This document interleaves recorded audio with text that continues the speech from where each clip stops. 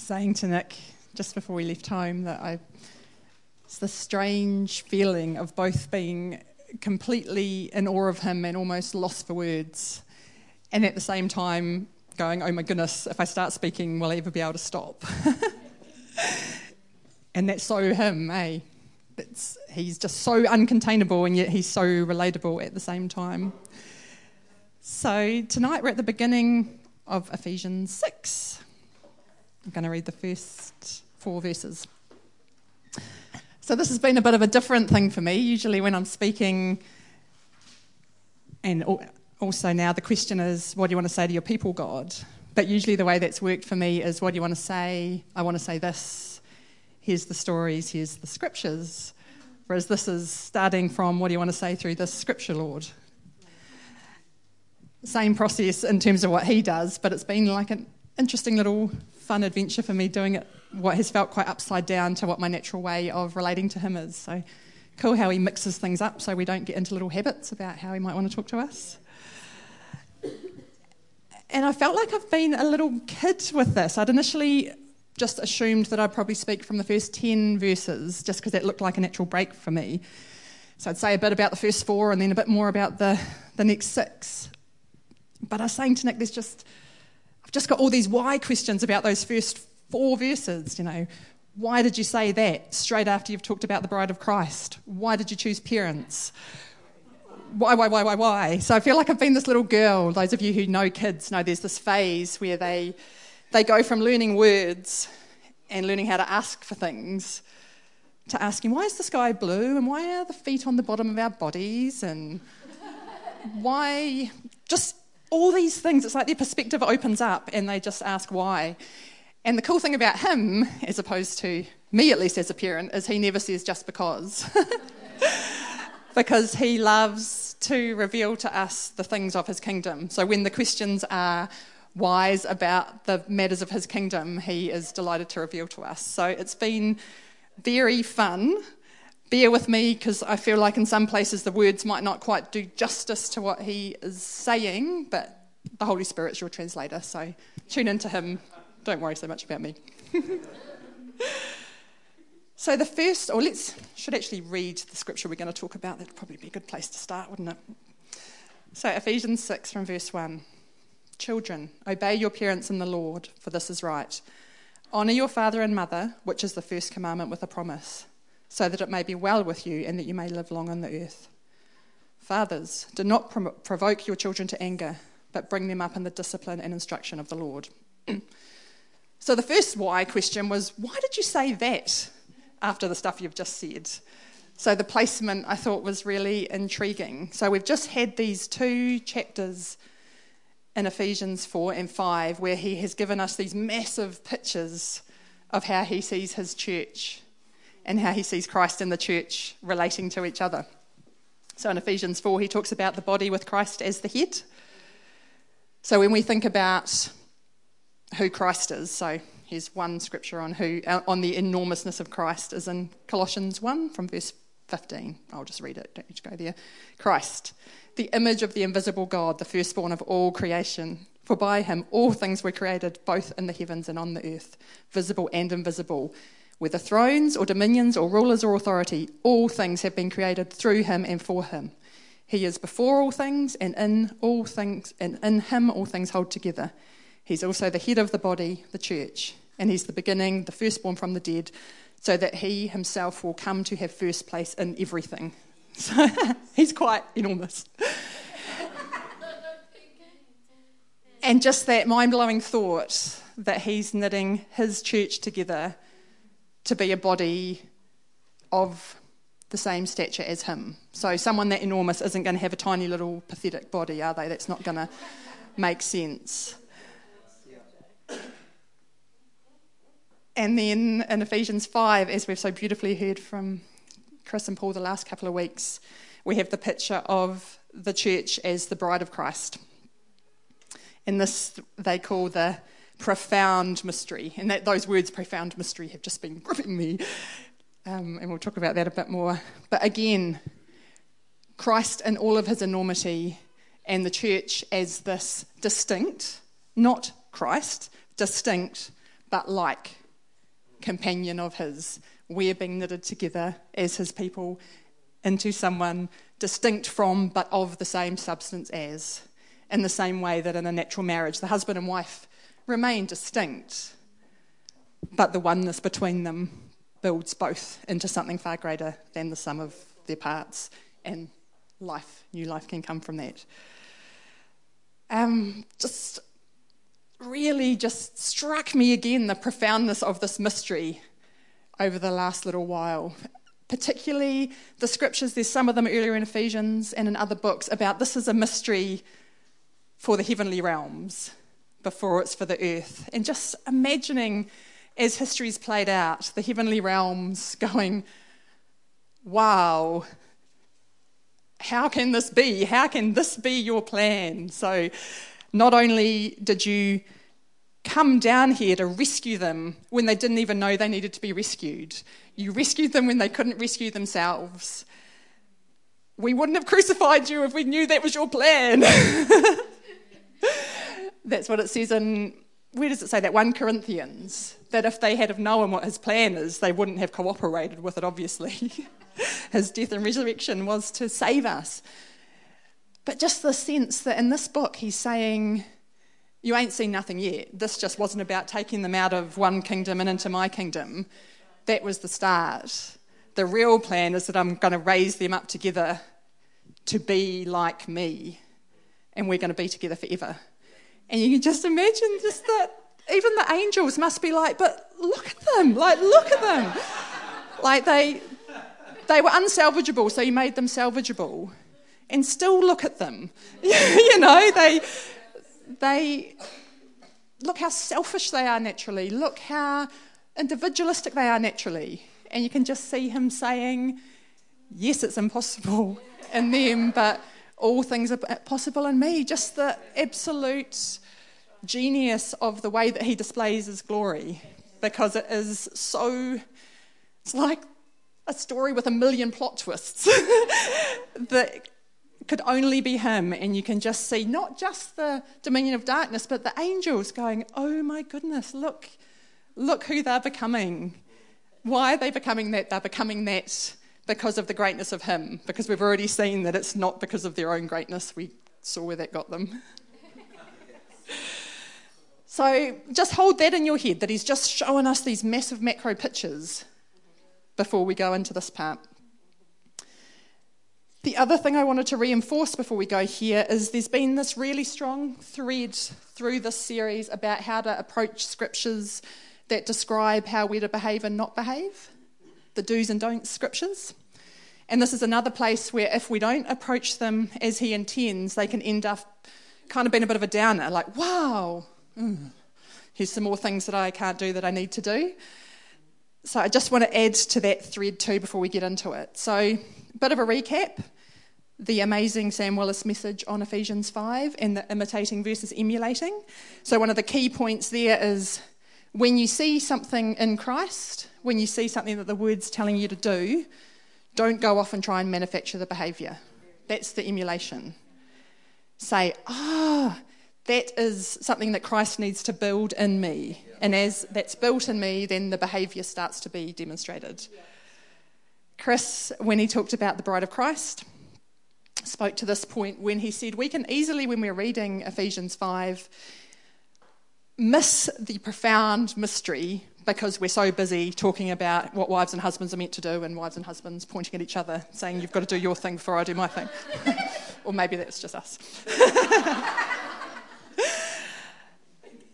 And also, with all of this, we can actually yoke each other. Because if we teach each other like that, then we're helping other people to miss the point. Paul had this beautiful analogy last weekend about the running of a car. And I was just telling Sandra that I was trying to describe to Nick this kind of concept.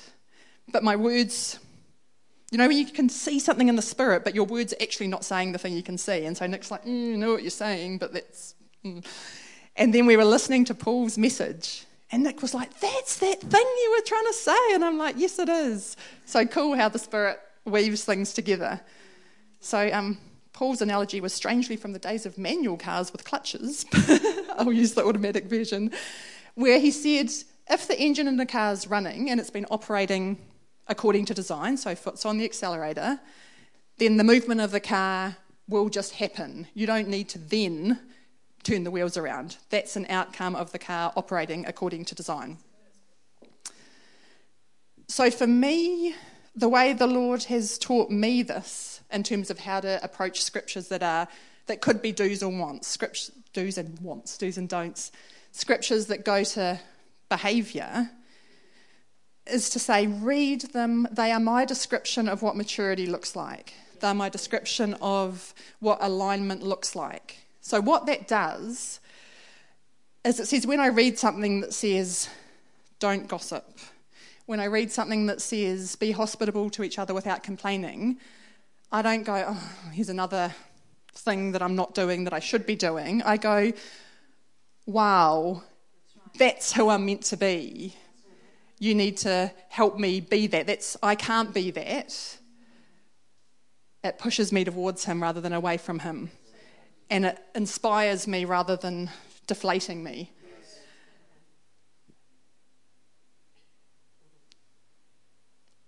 It's like the difference between you read these scriptures, and if you're reading them as things that he's telling you to do, things you need to emulate, you start to back out of the Holy of Holies, right? Because you're like, okay, I'll be back once I've sorted that out. When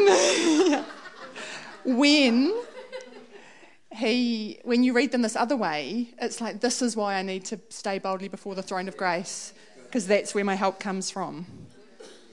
So thank you, Jesus. Honestly, that is the position that Jesus won for us, is that we could be changed because we could stay in the place where our help comes from.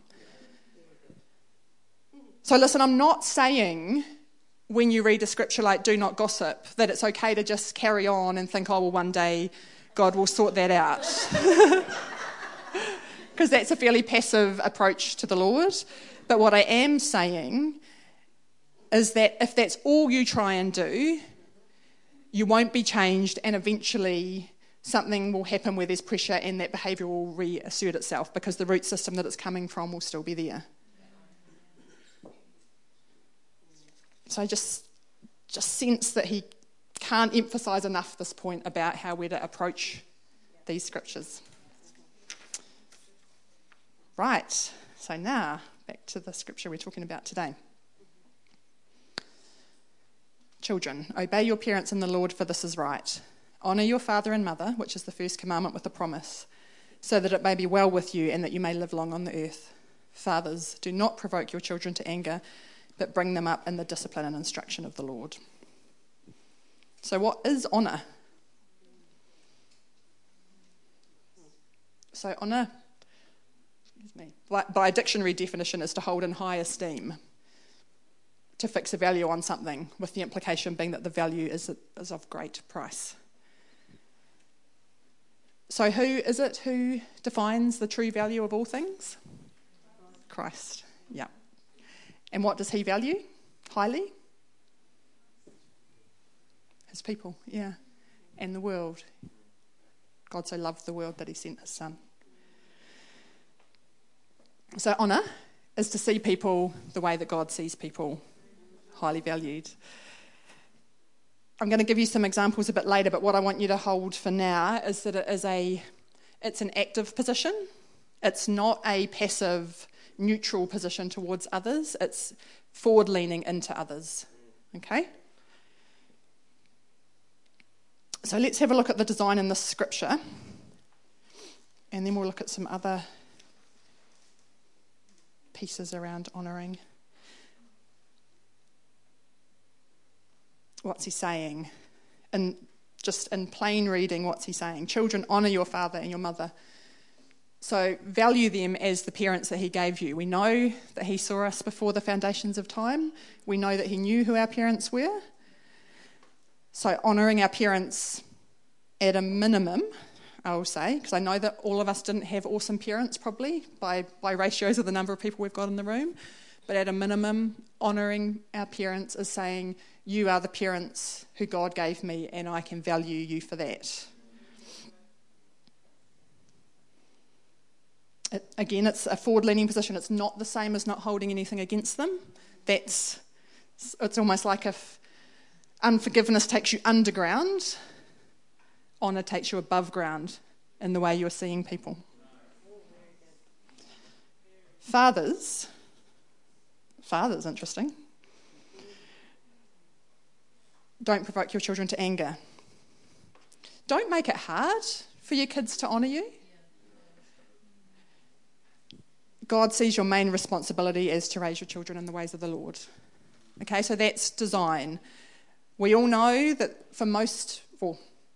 no parents are perfect, so nobody had this outworked in their own lives perfectly, and we know that some people had it outworked pretty shockingly.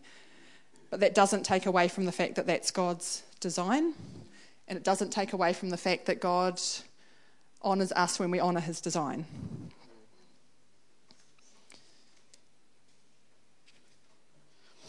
So what does that transaction look like? Value your parents, recognise the function they have in your life, and in that you'll be able to receive instruction in the Lord so that you can grow. Connection, honour, growth. So, we're going to come back to that bit, but are our parents the only people that the Bible tells us to honour? Nope. So 1 Peter 2:17 says, honour all people, love the brotherhood, fear God, and honour the king. This is one of my other why questiony things I've had this week. Have you noticed the pattern where right through this book he says, submit to one another in reverence to Christ. Wives, submit to your husbands. Husbands, love your wives. All of you walk in love. It's the same here. Children, submit to your parents. No, that was what we just did. Honour your mother and father. Honour all men. So what that tells you is that he's trying to use particular relationships to demonstrate a particular thing, but the thing applies much more broadly than the narrow. Okay? So, in the broad, honour all people, love the brotherhood, fear God, honour the king. So honour, fixing a value on something, seeing that thing with the value God sees it on. So here's my attempt, but we can talk about this a bit more with the questions.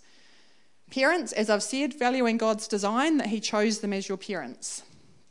If nothing else, that is something to honour, because that is something that God chose for us. My experience, which I'll talk about a bit later, is you'll find as he teaches you this posture, you'll find that there's quite a bit more that you can value them for. But that's between you and God. It will be different depending on who your parents are and what he's saying to you. Each other. So 2 things here. Beginning of Ephesians 5, we are each dearly loved children. So we are honouring that God doesn't just see me as a dearly loved child, he sees each of you that way too. If you don't know that you're a dearly loved child, that might be one reason you struggle to honour others, because you feel that there's some insecurity and that there's a loss for you in honouring someone else. The other thing that is the Lord's design is that he has distributed elements of himself, gifts, whatever you call them, throughout the body. And we are to honour that also. We're to value that the Lord has given gifts to each of us. And then, so this scripture says, honour all people, or honour all men. So what is there to honour about those who don't know the Lord? So they are made in the image of God. God sent a son for all of them, and his will is that none would perish. So there is an innate value that God sees in every person, and honouring is approaching them with that value in mind.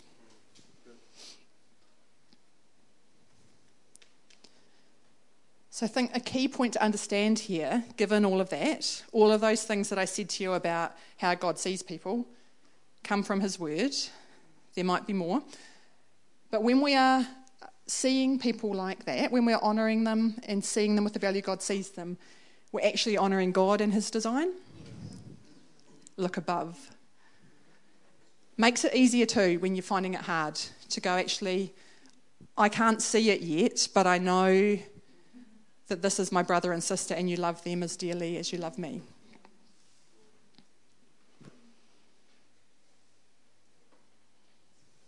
So again, got me back to this question of, you've just given us this massive picture of who we're to become. And so I know this isn't then some sort of mundane, right, back to basics, be nice to your parents. There's a lot more to this than that. Why did you choose to say this next? And a couple of things. So parents are the one relationship we all have. We might not all have kids, we might not all have wives and husbands, we might not all have jobs. We were all born to a mother and a father. We might not even know them, they might not even be alive, but we do all have parents. So that said to me, there's something we all need to learn here, because that's why he's placed the emphasis on this relationship. Also means we can't get out of it by saying I'm not this or that. Other side of that transaction that we talked about, the transaction he's talking about here is the transaction of the parent raising the child up in the Lord. Growth, maturity. So given that he's just talked to us about who we are to be raised up into and how profound and enormous and unspeakable that is, could it be that he's saying that if we want to receive that growth, we need to be able to honour? Yes, absolutely. Yeah. Honour is linked to being able to receive what he has for us. Why? This is my next why question. Why? Christ builds the church. We don't build each other. But Ephesians 4 and 1 Corinthians 12 tell us that he has distributed gifts through the church. We each have a particular function. The functions are all for the building up of the body. So, if we can't see that, if we can't approach each other as both another beloved child and one which the Lord has graced for certain what we will call functions, then how are we going to be built? There'll be a measure of growth. But if you read those scriptures, it's pretty clear that the growth process isn't a me and the Holy Spirit. So Christ doesn't build the church by just transactions between me and the Holy Spirit. He's still building when he's working through us, still him.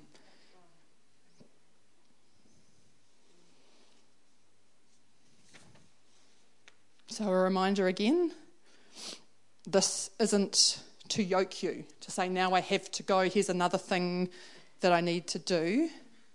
It's to say, Lord, this is who I'm meant to be. Like your mature church is a church that honours all. Teach me if I need to be taught. How do I know? I know because he's been teaching me this for years, and he's actually giving me what you might call a tune-up, a deepening to this lesson at the moment, and I'll talk about that a bit later. But I want to show you first in Scripture how honouring and receiving from the Lord are linked. So let's go to Mark 6.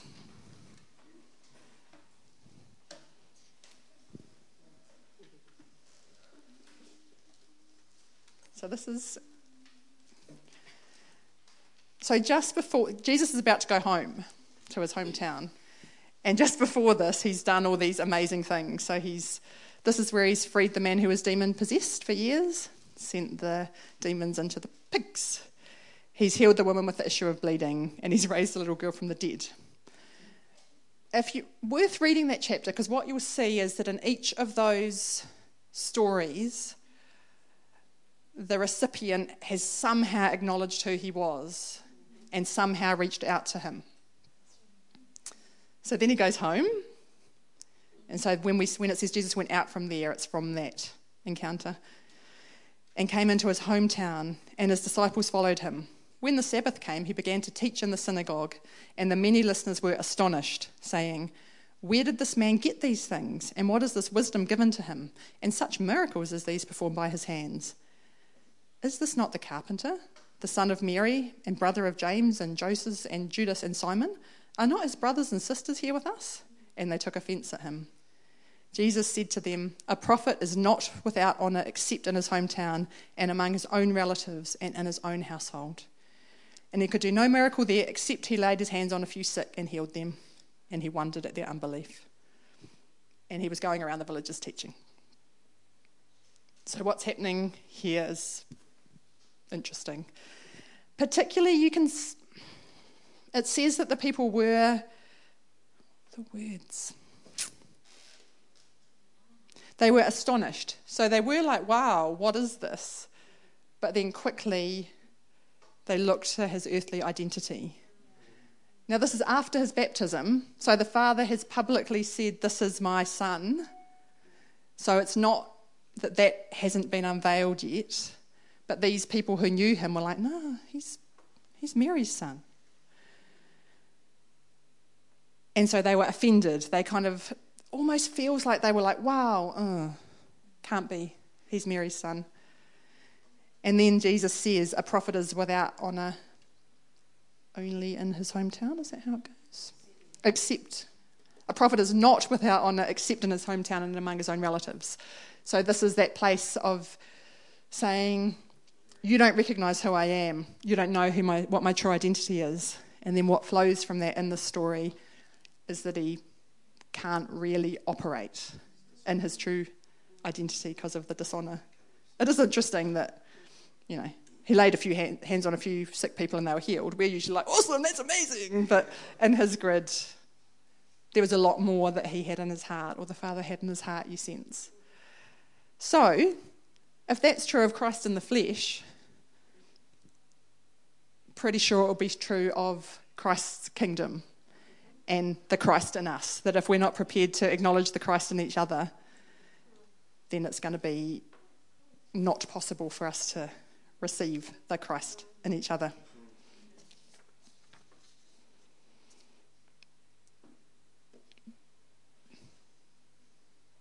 So I'm going to try and describe some of this to you in my life. Listen for the heart, not the behaviour, because these behaviours can come out of a heart of dishonour. So listen for what the Lord's been doing in my heart. So interesting that he started in my life with my parents, my natural parents.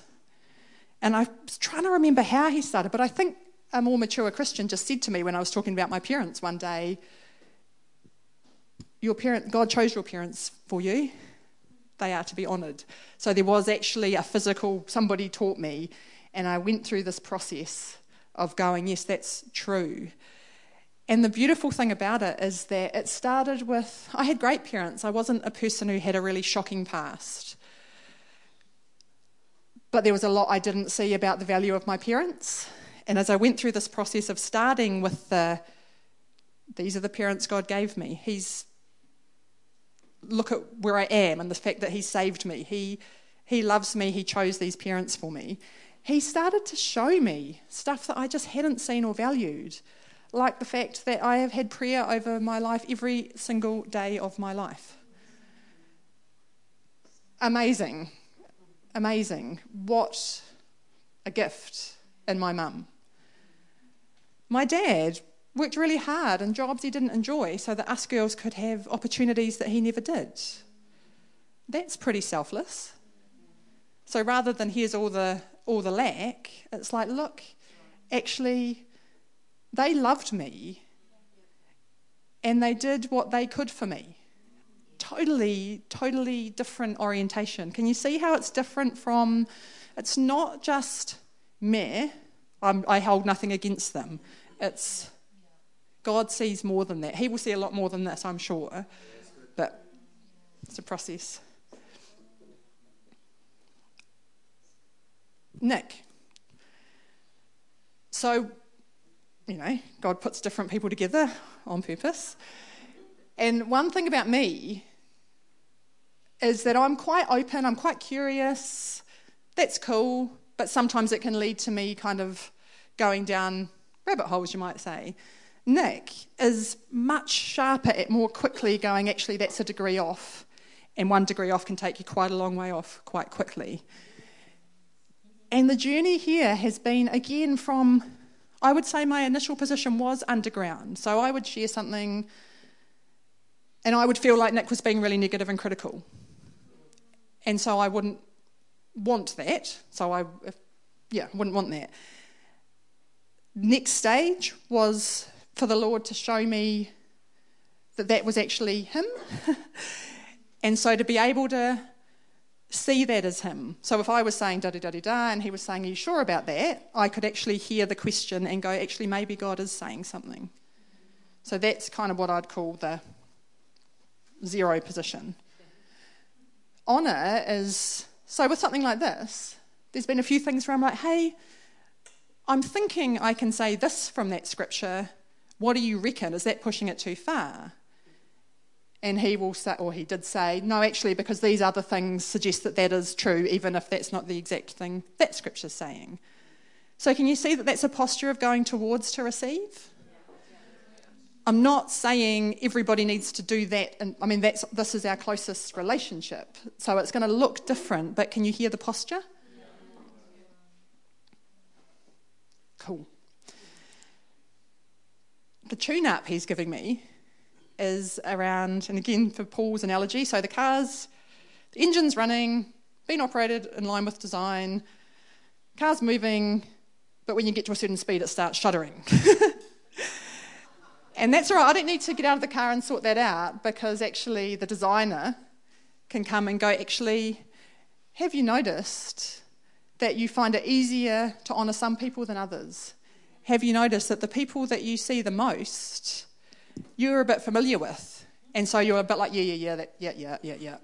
So you're in probably neutral rather than actually no.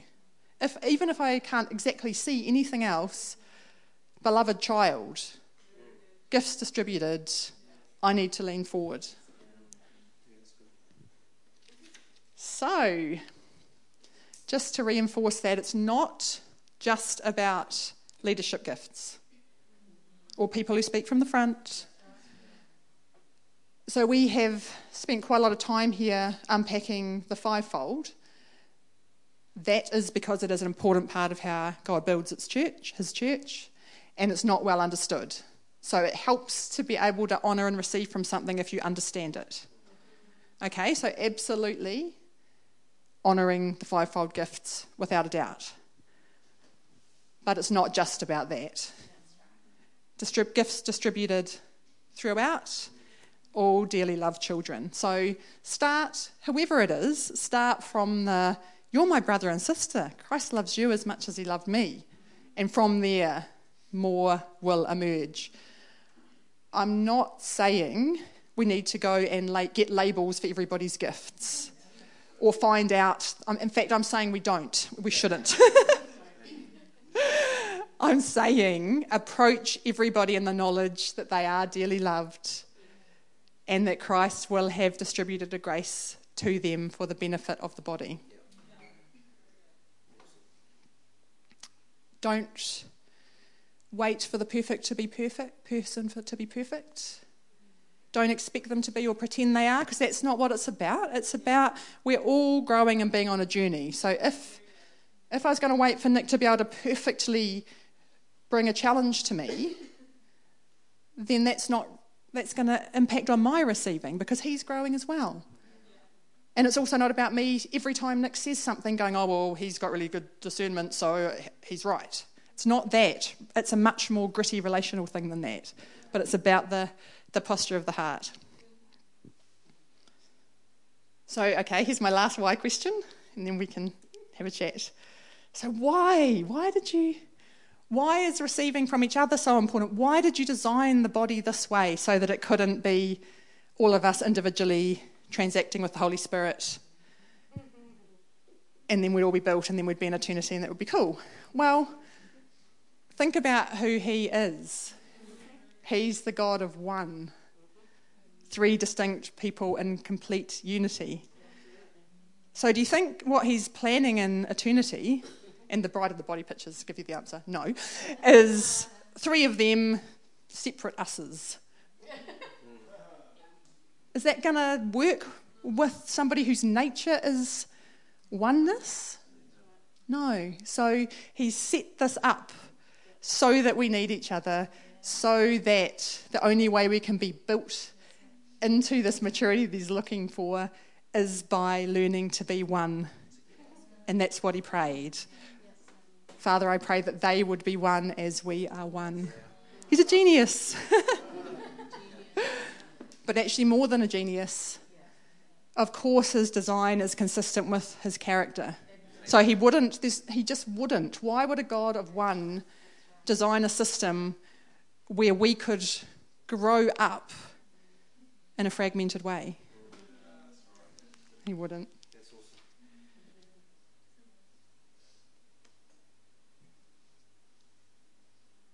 I think that's all I really need to say. Here, again, if you feel like the Holy Spirit's tugging on your heart, the response isn't, I need to go and learn about honour. The response is, teach me, Lord. Allow it to convict you, and then let him teach you, because he's your teacher. Thanks, team.